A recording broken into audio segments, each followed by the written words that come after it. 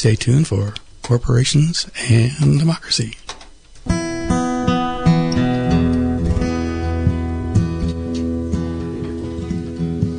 First you told us only through you could we know God, and if we dared to question, He wouldn't spare the rod. For you we worked the soil, for you we dug the moors, for you we shed our blood and fought so many pointless wars. Now you try to tell us there's nothing we can do. You say the world around us belongs fairly to the few, but about 6 billion people no doubt will agree this world is our home, not your property. It's the commons, our right of birth. And you who would enclose the land all around the earth, our future is your downfall when we cut this ball and chain. You who'd sacrifice the public good for your private gain. With our sweat we built the railroads, built cities on these shores, but because you own the money, you say that it's all yours. We laid the phone lines and the pipelines, and then right before our eyes, you say these things are taxes paid for. You now will privatize. Privatize the hospitals, privatize the schools, privatize the prisons for all those who break your rules. And preparing for the day when all the wells run dry, you say you own the very rain that falls down from the sky. But it's the commons, our right of birth. And you who'd own the water all around the earth, our future is your downfall. They cut this ball and chain. You who'd sacrifice the public good for your private gain. You claim to own the harvest with your Terminator seeds. You claim to own the genomes of every animal that breeds. You claim to own our culture and the music that we play. And with each song that we download, to your coffers we must pay. You'd even own my name, and you'd say it's for the best. Maybe you'll let us on your radio if our songs can pass your test. You own country, you own western, you say you've given us a choice. You may own the airwaves, but you'll never own my voice. It's the commons, our right of birth. And you who'd own the music all around the earth, our future is your downfall when you cut this ball and chain. You who'd sacrifice the public good for your private gain. It's the commons, our right of birth. And you who would own it. The opinions expressed on Corporations and Democracy are those of our guests and the host, and not necessarily of the management of Mendocino County Public Broadcasting. Good evening and welcome to Corporations and Democracy for June 16th, 2022. This is the program that examines how corporations dominate our democracy and what citizens are doing to replace corporate dominance with true democracy. I'm Steve Scamanini with co-host Annie Esposito. In today's program, we'll be discussing corporate influence in California's proposed new tax on solar energy produced at your home. Part of the proposed third generation of California's net energy metering program. That's NEM. You'll hear that acronym a few times. Net energy metering program. And that's proposed by the California Public Utility Commission, the CPUC. We have two guests with us today. Dave Rosenfeld is the Executive Director of the Solar Rights Alliance. This is a California nonprofit association of solar energy users, including homeowners, renters, businesses, nonprofits, schools, and others who believe that their solar energy is a valuable community resource and should be credited as such when they share it with the grid. Dave has been a community organizer for over 20 years and believes people power is the best way to overcome special interests. Loretta Lynch was a member of the California Public Utilities Commission, and for 5 years, 2000 through 2004, appointed by Governor Gray Davis, and she was president for the first 3 years, and then served out her term through the end of 2004. So let's have a look at corporate influence in the CPU's proposed tax on home solar power, and that's in their new net metering program. Dave Rosenfeld, welcome to Corporations and Democracy. Thanks for having me. It's great to be here. And Loretta Lynch, welcome to the program. Thanks for having me, Steve and Annie. And David, I think we'll start with you, but let me begin with a quote from the website of the Solar Rights Alliance. Quote, across California, lobbyists for the utility industry are working to make it harder and more expensive for Californians to choose solar energy. In recent years, they tried to kill net metering, hit solar owners with new fees, and grab control of the next generation of solar technology. End quote. Dave, what the heck is going on, and what is this new proposal that's out there? So let's first talk about where we are and where we once were. 15, 20 years ago, there was not very much rooftop solar in California. And if you wanted it, if you wanted to make energy from the sun, you had to be one of three things. You had to be rich, you had to be very, very technical, or you had to be unbelievably committed. And today, you don't have to be any of those three things to power your home or business or school or church with the sun. There's now over 1.4 million solar rooftops serving millions and millions of people. The last year we have data, just under half of all new solar is going into middle and working class neighborhoods. There is a astonishingly large amount of solar that is going onto multifamily homes. Affordable housing developers are putting solar on their developments because it allows them to build more units and then charge lower rent. We are just at the cusp, just at the cusp of solar really getting into the hands of the working class. It is an emerging disruptive technology, like the way cell phones and TVs and cars once were. We're right at that point. And it's just at that point now that the utilities want to burn solar to the ground and rip it out of everybody's hands and take us back to the days that solar was only available for rich people. And the engine that drives solar adoptions in California, that has made it something that can get into the hands of middle and working class and everyday people, is a policy that's called net energy metering or net metering.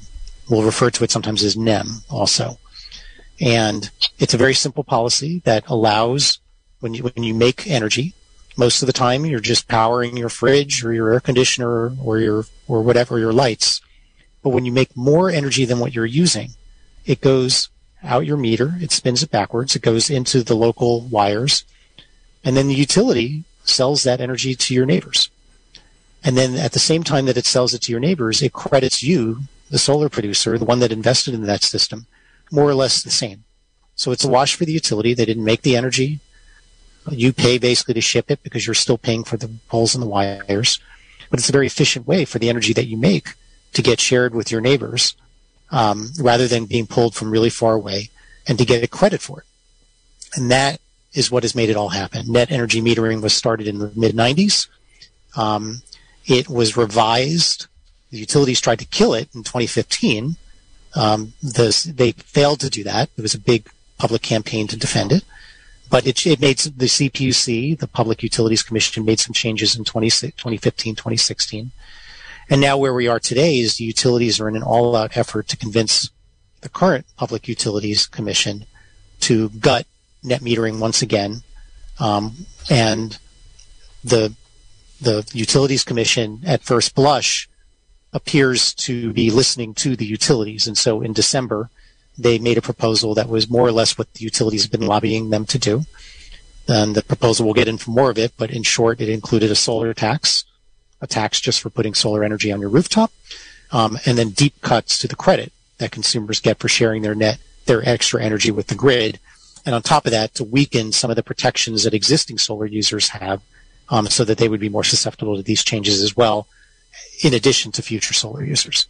And so that's what the fight is all about, and we're going to talk about all of it and more for the remainder of the show. And Steve and Annie, this solar fight, this solar tax fight that's happening at the PUC right now basically boils down to two things. The utilities don't want competition, and rooftop solar reduces people's need to buy power from PG&E, and that means it reduces PG&E's profits. And PG&E wants to profiteer off of its customers by building more and more and more really expensive transmission lines because they make higher profits on transmission lines, whether we need them or not. So more community solar that's distributed throughout local communities means less need for those big, expensive transmission lines that, as we all know, can cause wildfires too. Of course, we're hearing the utilities talk about, but we need solar equity. Do you want to say what that really means, if anything? Sure. Well, let's talk about equity. How do we make sure that poor people aren't left holding the bag for rich people? Well, number one, various customers subsidize other customers all the time. So, for instance, residential customers, all residential customers subsidize industrial, big commercial, and agricultural customers. And we all subsidize the sellers of electricity made from biomass because it's a really expensive way to produce electricity. But the California legislature said, hey, we want the rice fields, to be made into electricity, so we're all going to pay for that. But what's really bad here in terms of equity is if we kill the rooftop solar industry, that's going to mean one of two things. Either really big solar plants out in the desert, which is going to destroy fragile ecosystems, or it's going to require more running of the oldest, stinkiest, most polluting fossil fuel plants that are not located in Mendocino and they're not located in Marin. They're located in disadvantaged communities of color. And so if we kill rooftop solar, that means more burning of fossil fuels in those communities, which are already overburdened by industrial pollution and air pollution. So what we're really talking about here is making sure that we stop using those power plants and rebuild those communities through the broad-based use of rooftop solar. Mm-hmm. That's right. The utilities have never cared about equity. They never have cared about it, and they certainly never will.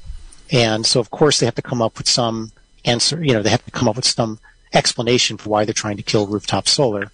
So they pretend all of a sudden to care about equity. Mm-hmm. But if you want to care about equity, then give people a technology that allows them to go from paying $300 to $500 a month for their energy to paying zero. Mm-hmm. That'd be the way to help actually people out. In the big picture of history, and considering climate change, which we are very in tune with here in this area, and I am working on that with some other groups locally. Matter of fact, I should put in a plug for the city of Ukiah. Just last night, the city council adopted a climate emergency resolution. Give the issue some additional priority for attention in the city. So, a plug to them and a thank you to them. But again, in the big picture of history, the race is on. How fast can we convert the state to as much renewable, clean energy as possible? And anything that slows it down, whatever the excuse is not a good excuse. The race is on. We need to move as fast as possible. So, what is your thinking about the new program relative to whether there'll be more solar adopted or less solar adopted in the new program? Under any circumstance, anything close to what the CPUC has put on the table currently, anything close to it, will cause solar adoptions to plummet. And this isn't just guesswork. We have seen very similar proposals as to what the CPUC is floating get passed in places in California, like in the Imperial Irrigation District. We've seen it happen in entire states like Hawaii and Nevada.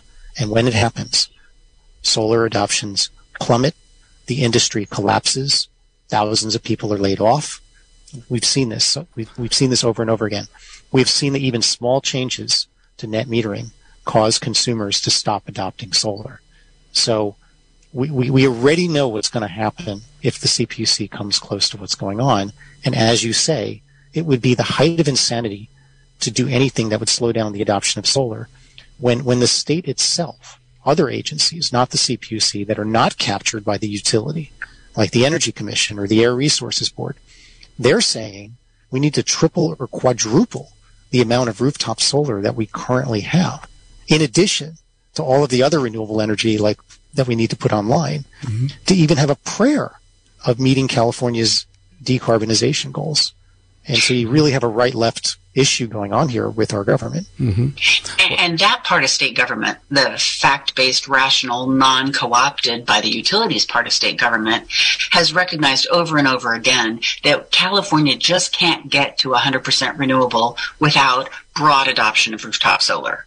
Basically, paying customers for their excess community solar electricity is the cheapest, fastest, most reliable, and safest way to bring clean energy into California. So why in the world would the Newsom administration be poised to kill it? And to answer your question, Annie, about what will this proposal do to low-income customers, right? We're talking about equity. It's real clear that under the current rooftop solar program, a typical low-income customer recoups the cost of going solar in 10 to 13 years, and they save about $130 a month on their utility bill. But this new proposal that the utilities cooked up and the PUC is poised to rubber stamp would push that payback period for low-income homeowners way beyond the 20-year life of the solar systems in both PG&E and Edison territory in Southern California. And didn't want to stop there from taking every penny from consumers. It would also make it harder for renters to benefit from solar by reducing how the credit works for apartment buildings. So instead of expanding and making it easier for apartment owners to go solar and then to pass that savings on to their customers, because as we know, many lower income folks rent and they don't own, this proposal makes it harder.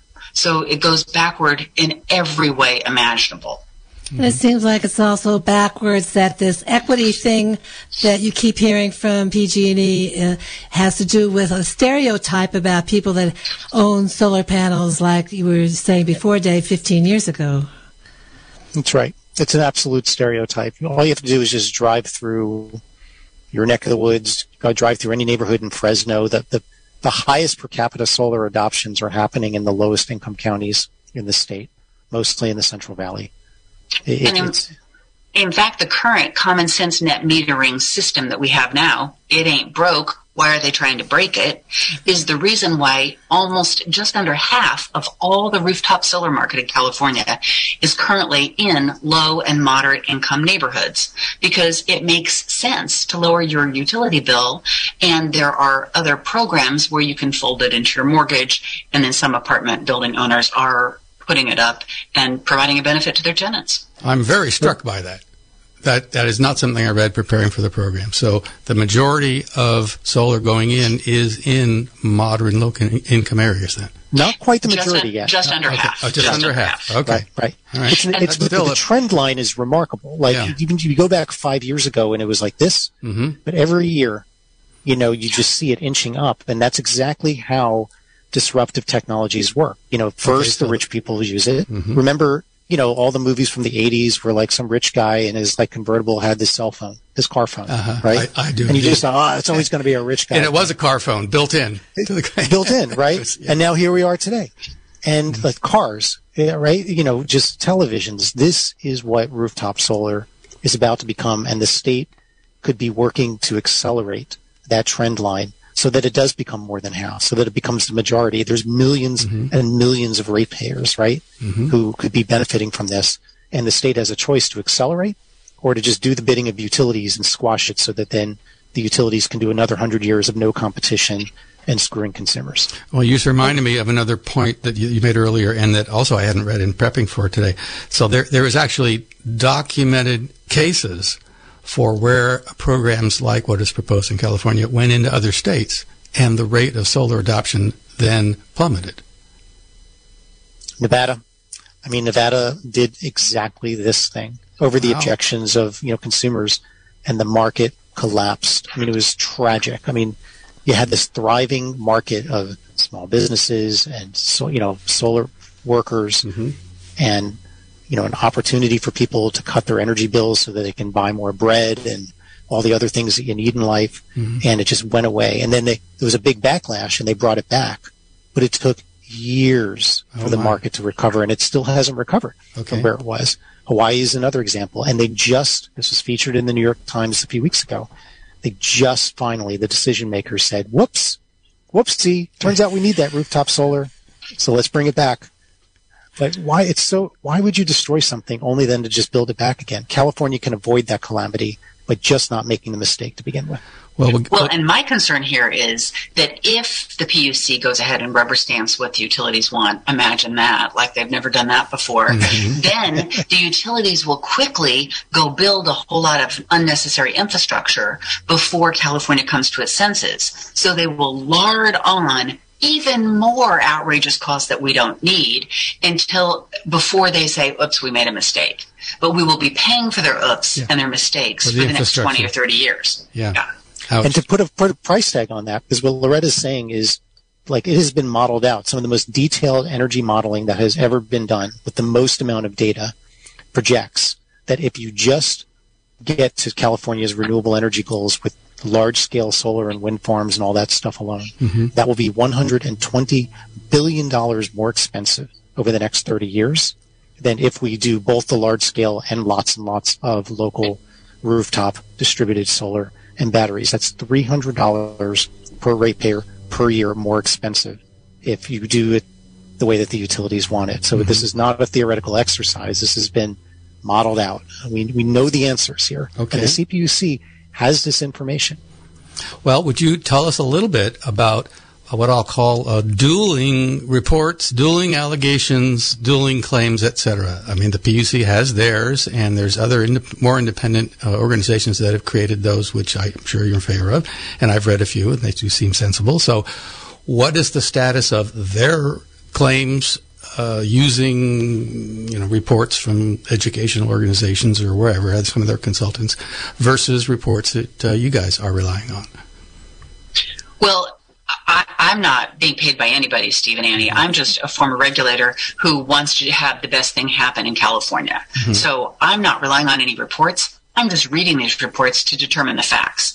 And we've been seeing with the January 6th committee what a fact-free environment will bring American democracy, or an alternate fact environment. And frankly, that's what the current PUC is living in right now. They commissioned a results-oriented put-up job in order to tip the scales to favor the utilities. And the way they did that was by putting blinders on and ignoring all the benefits of solar. And in fact, their proposed decision that they published in December admits that. They said, we don't actually take into account all the benefits of rooftop solar. But despite the fact that we admit that our studies are, let's just say, less than fulsome or fact-based, they are moving forward.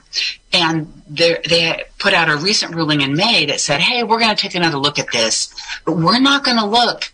You can't criticize our study, because many parties did criticize it last year, so much so that the PUC basically ducked and covered. They said, we will not take any evidence about how our studies are flawed. Instead, the only evidence we will take is how we should charge solar customers more.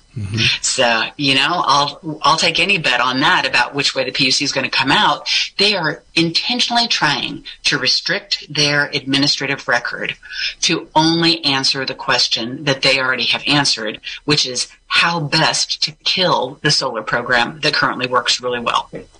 Well, what I was leading to a minute ago then is, where are these issues in legal territory? If the PUC adopts this, can the public en masse, through nonprofit organizations such as your own, file suit on that for simply, irrational findings that can't be supported? Well, you'll love this, Steve and Annie. I am a lawyer by training. And so when I got to the PUC, I was appalled because the PUC has special judicial review statutes that make it super hard to challenge one of their decisions.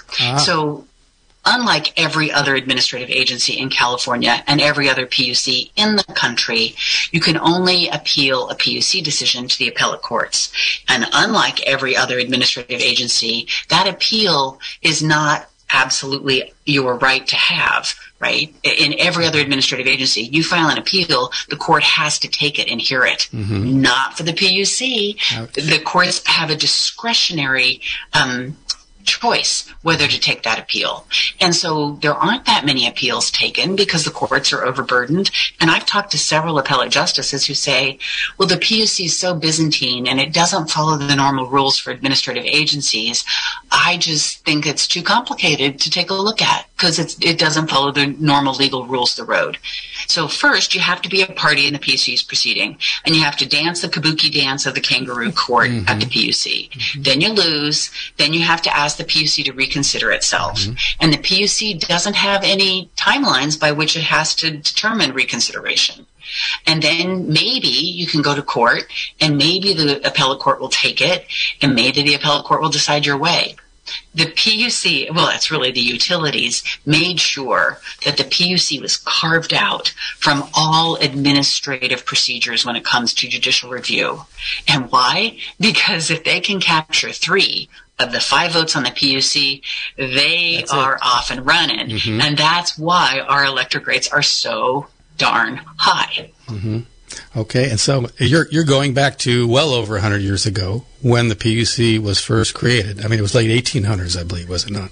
Although it wasn't called the PUC then, but it was the first regulatory action of its kind.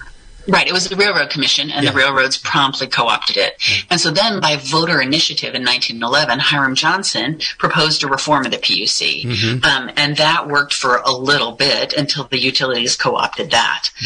But this is actually after World War II when the Administrative Procedure Act was passed in California as administrative agencies kind of took hold in the administrative state.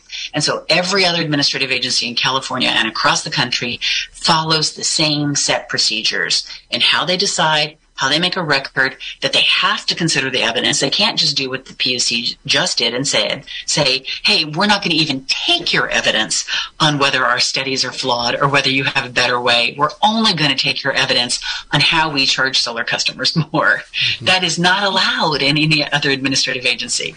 So the PUC, the utilities made sure that the PUC got to play by special rules that they control. And I can tell you, as a former PUC commissioner, they expect you to say, as a commissioner, when they say jump, that you're going to say how high and not why.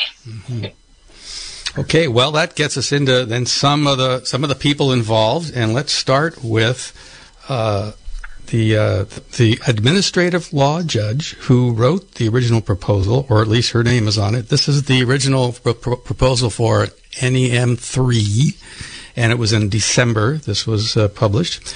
Administrative Law Judge Kelly A. Himes. What do we know about her and the influence that upon her from, any influence for career-wise and where she sits now? I think I would offer that it's not so much about the individual people on the CPUC. Okay. It's about the system that Loretta is talking about. Because we could do a bio of any one of these individuals, and you wouldn't. They're all appointees, political appointees or civil servants. What's going on is that the CPUC is the reason why it's captured is 2 things. One is the governor makes appointments to the CPUC, and no matter what the governor says, they always say this, they meddle, they micromanage in the affairs of the CPUC when it suits their political agenda. This has been documented by ABC 10. This precedes Governor Newsom. So that's one thing that's going on. The second thing that's going on is because of the Byzantine system that has been set up, it is a utility lobbyist dream playing field. So they get in there, they surround everybody with their lobbyists. There's a lot of revolving door going on. So Loretta is an example of an upstanding CPUC commissioner who is doing the job for the right reasons, comes out into private life. But we have examples now of 2 former commissioners, one of whom is now the lead lobbyist for PG&E, heard about that. lobbying her former colleagues right now to kill rooftop solar. And we have another one that's working for the same consulting firm that is Sempra Energy, which is SDG&E. And so SDG&E, San Diego Gas and Electric, right? Yes. So, and those are just the most obvious examples of the revolving door, but a lot of it is also just people who worked in the utilities who now go work for the CPUC, and then staff who work for the CPUC who go to the utilities. it becomes kind of like high school. Both ways. Where everyone just kind of knows each other, and everyone just kind of takes conventional wisdom to be a fact. You have that, plus then the influence of the governor, and the influence that the utilities and the utilities industry, including PG&E's labor union, has.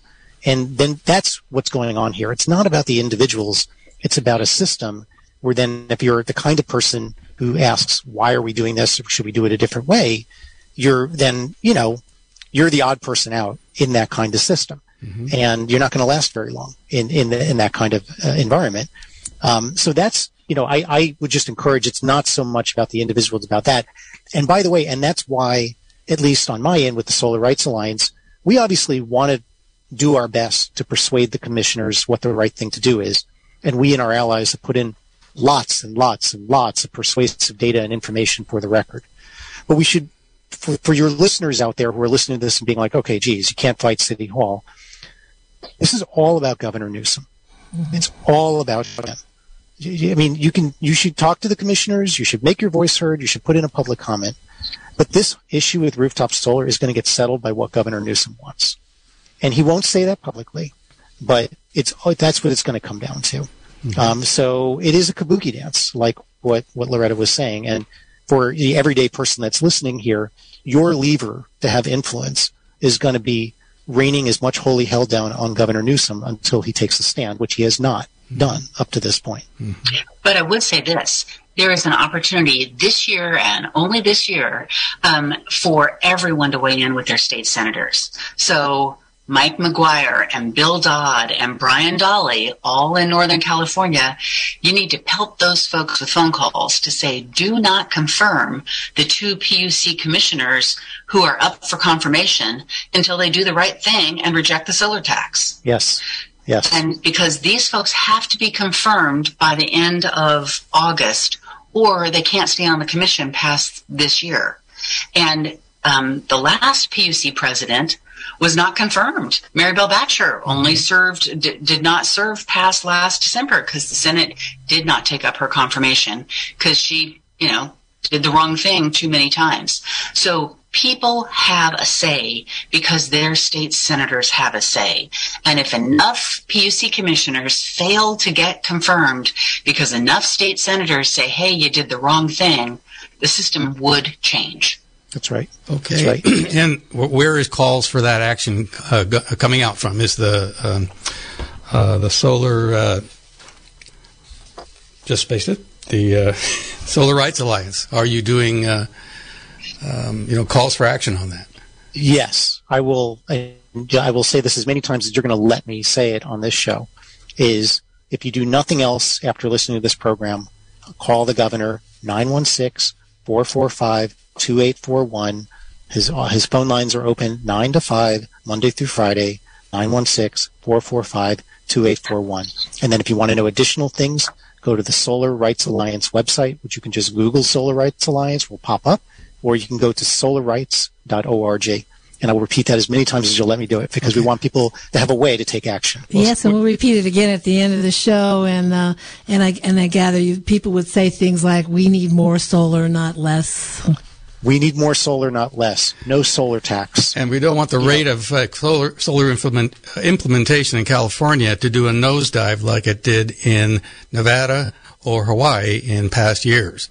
So look, if Governor Newsom just stood up one day, if tomorrow he woke up and called the TV cameras together and just said, I believe there should not be a solar tax. We should not tax the sun. And I believe we should have more rooftop solar, not less. And he didn't say a word more. This fight will be done with. That's all he has to say. And that the signals will be clear to the folks down at the commission.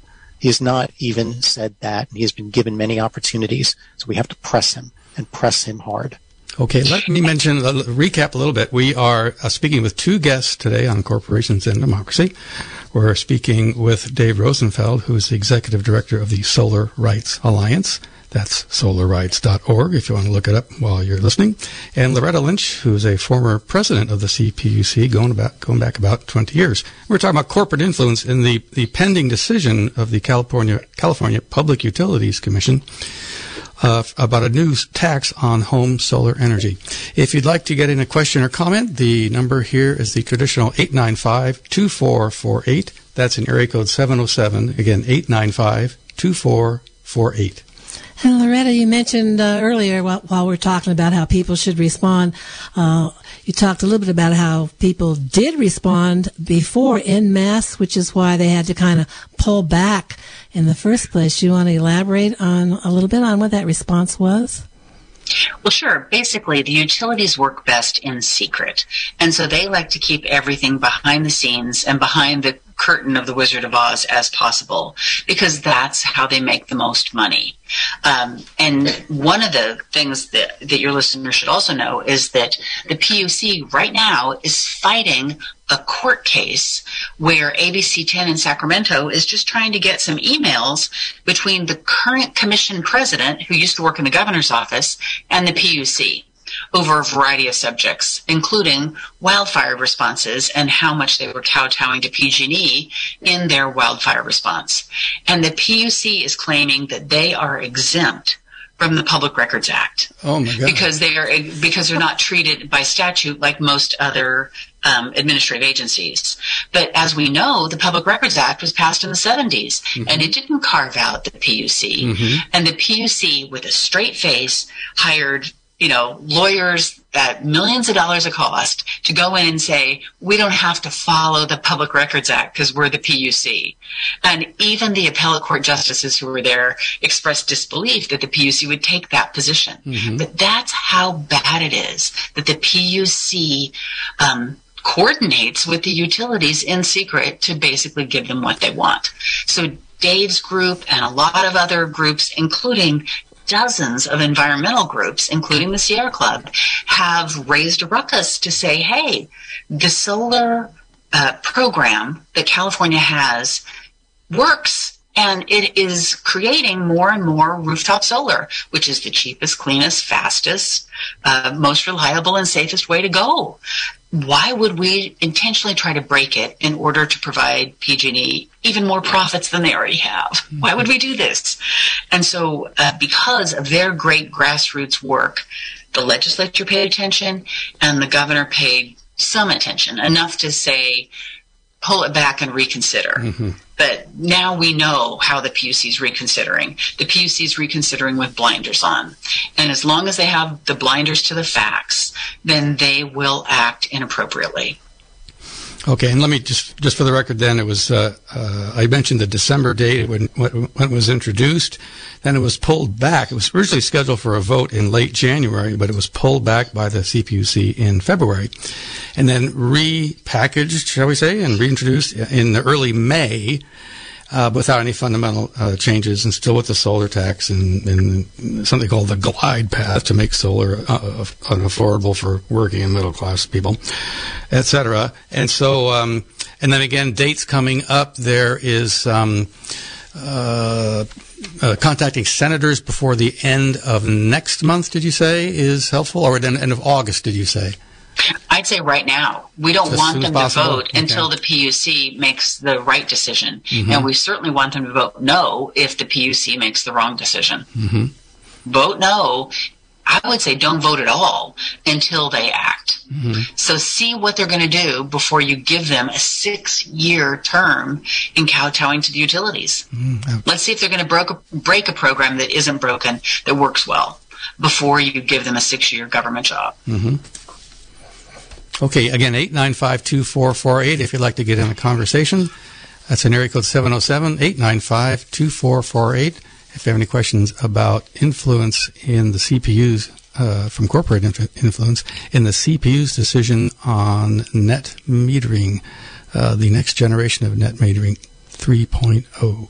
And that other number that we're going to give out as many times as Dave wants is the governor's office. To talk to the governor, 916-445-2841.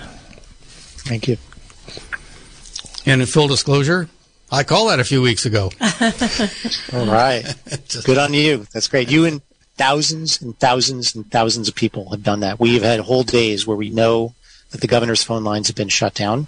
The reason why, as Loretta mentioned, the CPUC's original proposal in December was paused was because the governor was pressed by reporters to say, what do you think of this thing? And he said, well, I think changes ought to be made. That's all he said. Okay. But that came after people like you, many of your listeners, and people all over the state flooded his office with phone calls. Okay, let's take our first call here.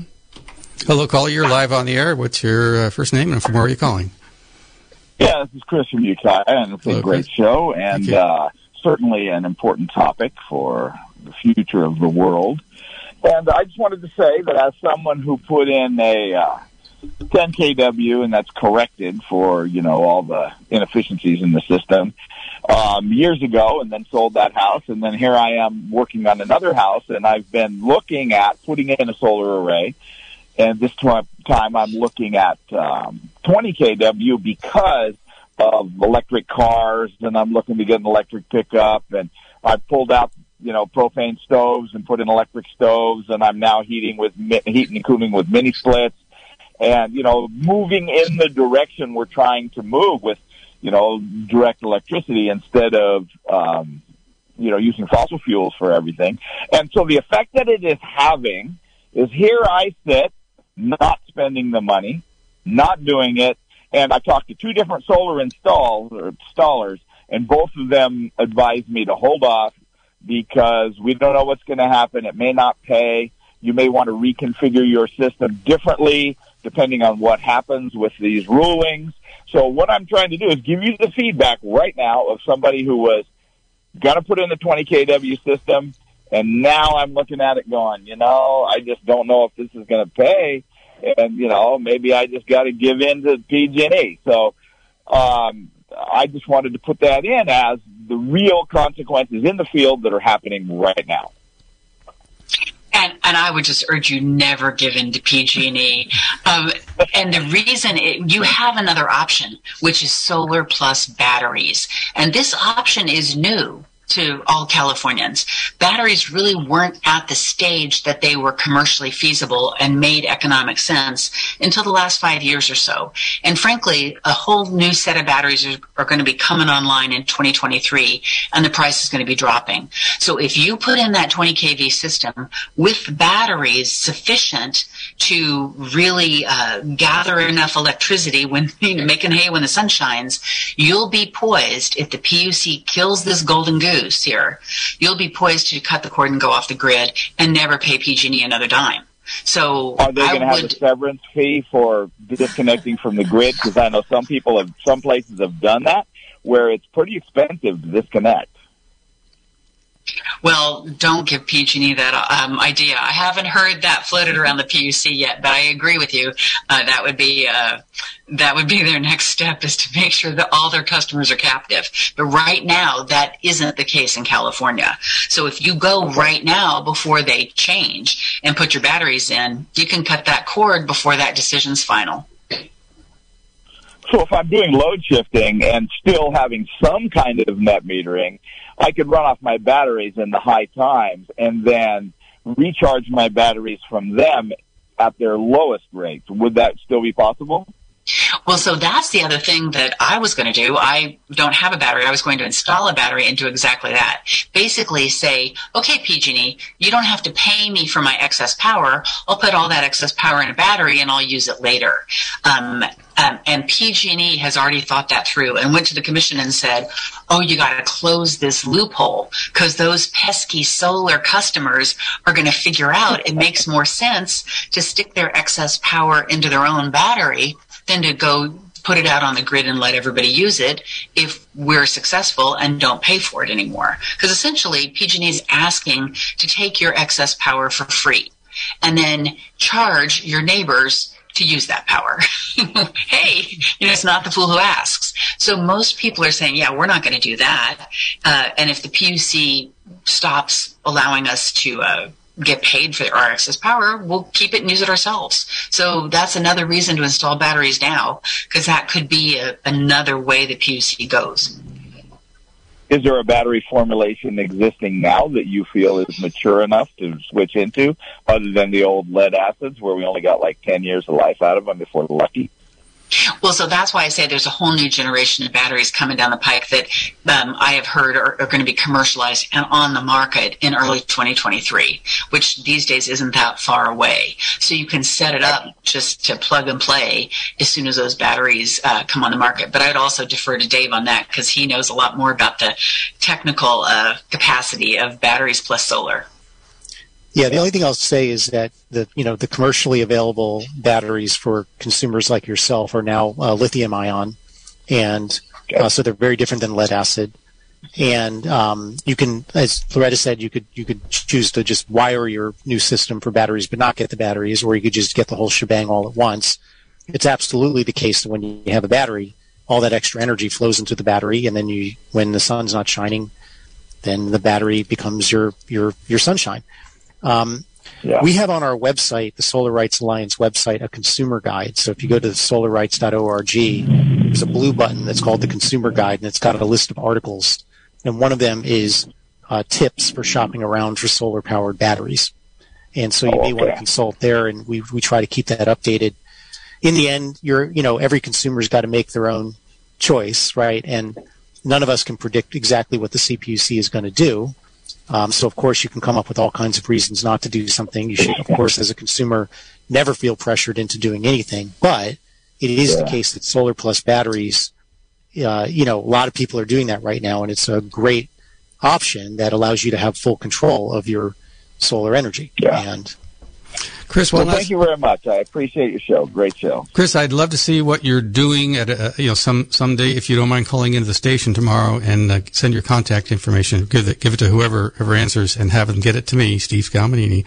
They'll get it to me. I'd love to see what you're up to. Well, and one other thing, Chris. Okay, I'm going to pick up the next caller, but sorry. Go ahead. So, Chris, I'm going to drop you. Thanks very much. All right. Bye. And caller, can you please hold for a moment? Loretta, can you turn your phone off in the background too? Loretta, you were saying something. Would you finish first? I was just going to say, and make sure you get a dual inverter so that you can charge your electric car and also discharge your electric car into your system. Okay. All right, caller, you are live on the air. What's your first name and from where are you calling? Hi, my name's Doug.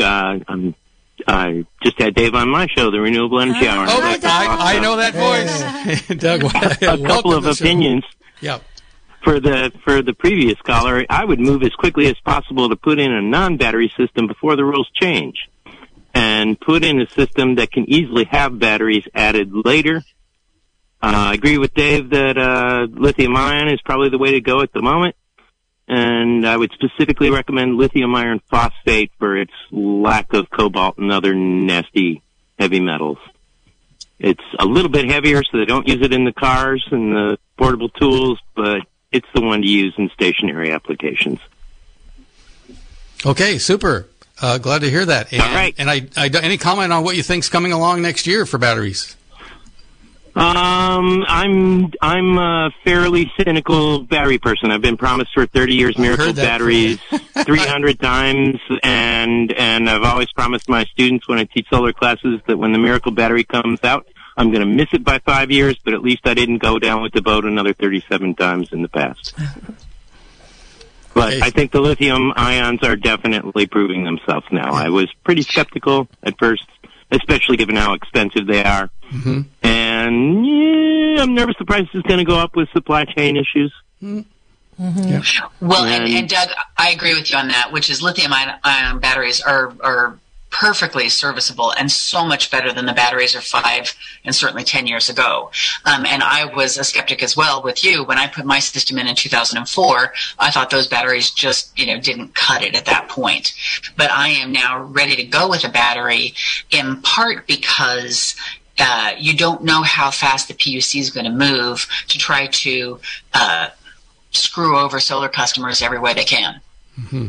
Well, like I was saying, you can put in a system that doesn't have batteries that is very easily converted. There's systems that all you have to do is put in the batteries, and it's ready to go. Yeah. And it works fine without the batteries as a grid-tied non-battery system. Super. And again, lithium iron phosphate is your favorite. Are they available right now? I mean, are they gettable? Yeah, I've certainly ordered them. I haven't seen a shortage on them. I actually have seen a shortage on lithium, on lead acid. Oh, well, maybe that's good news. So we don't have those difficult batteries, and they last less long. So, Doug, tell people when they can hear your show next. Next Wednesday at 7 p.m. All right. Every other Wednesday. In the same slot here, 7 o'clock next Wednesday. Thanks, Doug. Thanks for calling in. Good night. Bye-bye. One thing I was thinking is that we were talking about solar tax, and people, when they hear tax, they think, what, quarter-cent sales tax or something? Around here, yes. This tax is actually going to really hit people hard, right? Like $500 a year or things like that. Do you want to talk about the scale of it? Either of you? So the CPUCs, there's a couple of different versions of what they put on the table. In December, the version they put on the table would have been about $700 a year for your average sized system. The one that they are now saying they're considering, we model out to be between $300 and $600 a year. And the most recent one that they put on the table is particularly pernicious, in my opinion, because what they're going to do is levy the tax on the solar energy that you produce and consume at home. I'm just letting that pause for a moment. I mean, They're going to and they're not even, they don't, they in addition to the $300 to $600 a year. No, that is the $300 to $600 a year is them calculating the energy that you use at home. Okay. They're going to reach behind your meter and then say, we're going to tax you based on that energy. And it would be the equivalent of, and Loretta has heard me say this before, it would be the equivalent of taxing people for hang drying their clothing rather than running the clothes dryer. That's a good analogy. Well, you wouldn't want PG&E to suffer a diminution in sales profits, would you? So the more you help the environment by making more solar energy that you use, the more you will pay for that, which is just counter to every single California clean energy policy that is in statute. And you would think that some court would say, hey, that doesn't add up, guys. But first you have to get a court to take the case and take a look at what the PUC's cockamamie ideas here. This is a little off to Annie's question, but I want to mention it because I think it gives you a window into the psychology of the folks at the CPUC who are proposing this solar tax. I listened in on a hearing recently, and one of the questions to the CPUC staff was, why is it a problem when people make their own energy rather than buy the energy from the utility? And they gave some kind of long-winded answer, but what they kept referring to solar users as grid defections. That was what they were calling it. And it was so interesting because as somebody, I'm going to be 49 next month. And when I think of the word defector, I think of brave heroes who, fled oligarchic, authoritarian, monopolistic governments, at the risk of their own lives. I think of like Anatoly Sharansky and like Nadia Comaneci and Bela Karolyi. That's what I think of as a defector. And you have this kind of Soviet-like agency that isn't even self-aware enough of their own captiveness to the monopoly that they refer to solar users as these like grid defectors, as if they're somehow this like evil thing. And I think that's like the thinking is this bubble that's been created is, why you see these ludicrous proposals. And as soon as you step an inch outside of the CPUC and you get to some of these other agencies that aren't captive, you start to get more, reality. But that's what's going on. Well, and way too many folks at the PUC, as well as some consumer groups, have drunk the Kool-Aid on the concept that we are all PG&Es. We are all their customers, and it can't be any other way. So if you don't buy every single iota of your power from PG&E, you're bad, because that means the PUC can't regulate you and PG&E doesn't profit from you. So they see us as a commodity that belongs to PG&E rather than as a citizen, a consumer, a voter, a resident of California that deserves clean, safe, reasonably priced electricity. Okay, let's take our next call. This will be our last call, I'm sure. Hello, caller. You're live on the air. What's your first name and from where are you calling? Heather Albion. Hello, Heather. I'm just thinking, does the CPUC also, are they also in charge of monitoring, like, nuclear power plants? If the utilities own them, so yes, indeed, they monitor the Diablo Canyon nuclear power plant, and let's just say they do it super poorly. There's also a federal agency, the Nuclear Regulatory Commission, that does. One thing I'm thinking about that, I just heard on a show within the last couple of days, that when they build a nuclear power plant, who knows how long it takes the permit and to build it, but once they build it to last 40 years. And then a later factoid that came out was that it takes 1 million years for the waste product of that industry to break down again to where it's the same radiation level as the uranium ore that they took out. Mm-hmm. Now, basic math, a 5-year-old could do basic math and go, that ain't going to work. And so what I'm saying is anyone involved, whether it's in the industry or in the regulatory agencies, if they can't do that kind of math and understand that it's just a clear no, then they're not qualified to have that office or authority or agency or access to resources. That's what I got to say about that. Okay, Amen? let's go to our guests then and get their comment, and then we're going to have to wrap up. Yeah, thanks for calling. We're down to the wire now. So, Comment on we're down to one atomic plant in the state, are we not? Sacramento closed theirs? Yes, Diablo Canyon, which actually has 2 reactors, but is one plant site, is the only power plant that currently operates in California. Thank goodness. And it's scheduled to close in 2025 because that's as far as it's permitted, licensed by the Nuclear Regulatory Commission. Mm-hmm. However, our governor has just proposed that the PG&E apply to the feds to get money to keep it running. Well, a whole nother bag of worms there. So I think, Dave, you had a phone number on on your lips earlier in the show. Would you like to mention that again? Yeah, so I highly encourage all the listeners out there to, tomorrow morning at 9 a.m., when the governor's office opens, to give him a call, 916-445-2841. And I will also say, if you're feeling very motivated, do that tomorrow at 9 a.m. And then also next Tuesday, do it as also at 9 a.m. Why next Tuesday? It's the longest day of the year. And in fact, there are 897 minutes of sunshine next Tuesday. Mm-hmm. And so we want 897 people at least to call the governor, each one representing one of those minutes of sunshine.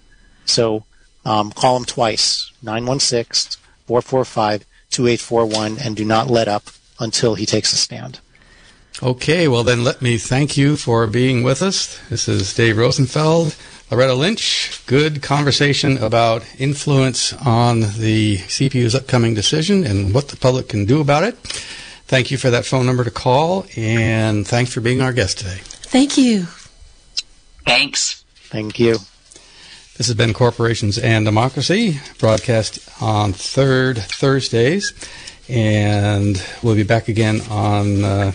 what the heck it is? July. I have a date here. July 21st. And for more information about what you can do about the general issues that we discuss, go to thealliancefordemocracy.org. Thanks for listening. And coming up next, The Treehouse with W. Dan. This has been a production of Mendocino County Public Broadcasting, KZYX, Philo 90.7 FM, KZYZ, Willits and Ukiah 91.5 FM, and Fort Bragg at 88.1 FM. You can find more content like this on our website at kzyx.org, and consider donating by clicking the red donate button in the upper right corner. Thank you for listening.